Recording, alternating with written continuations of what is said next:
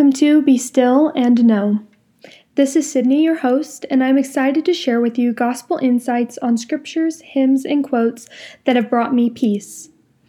I wanted to start off this episode by sharing with you some intimate details about myself and my life, and why the phrase be still and know means so much to me.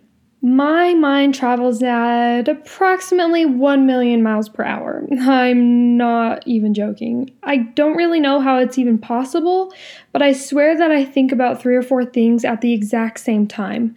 This constant chatter makes my mind feel like a pinball machine. Thoughts just bounce back and forth, and most of the time, the thoughts aren't negative, there's just a lot of them. Like, I need to do this, and what about this, and what about this, and so on. I often can't even finish a thought before another one pops into my mind.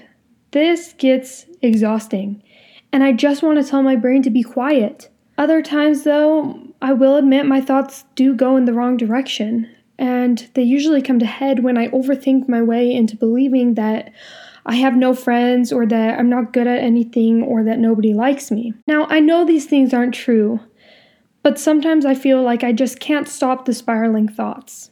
The reason why I'm telling you about all of this is because there's one phrase that I leave as a reminder in common places that helps me to stop, take a deep breath, and slow my mind. Be still.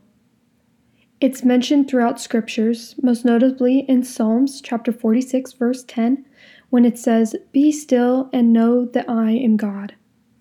And in the book of Mark chapter 4, verse 39, it's used again when Jesus calms the storm by saying, "Peace, be still." I have a fascination with definitions. I don't know why, don't ask me why, but I do. I love to read, I love to look into words and see what they truly mean and what the roots are, where they came from, everything like that. So still, for example, in the Oxford Dictionary means deep silence and calm. And the root of the word comes from an Old English word of West Germanic origin, meaning be fixed. This means that to be still means to remain calm and have our faith in God fixed and unwavering. When we do this, we can stand firm and upright through the trials of our faith and through the trials of this life. Now, I'm sure by this point, some of you may be asking the question, okay, Sydney, but how do I do that? How can I be still when there is so much happening in this world, when we are going through so many challenging things constantly? And honestly, there is no one-size-fits-all textbook type answer, but I do know what's helped me, and that's the small and simple things. Praying and reading my scriptures help me learn more about God, but also myself.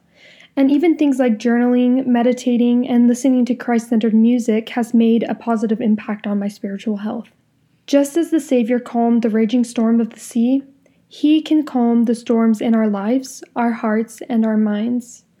My hope is that together, through this podcast, we can draw closer to our Savior and, in effect, feel a little bit more joy and peace in our lives each day.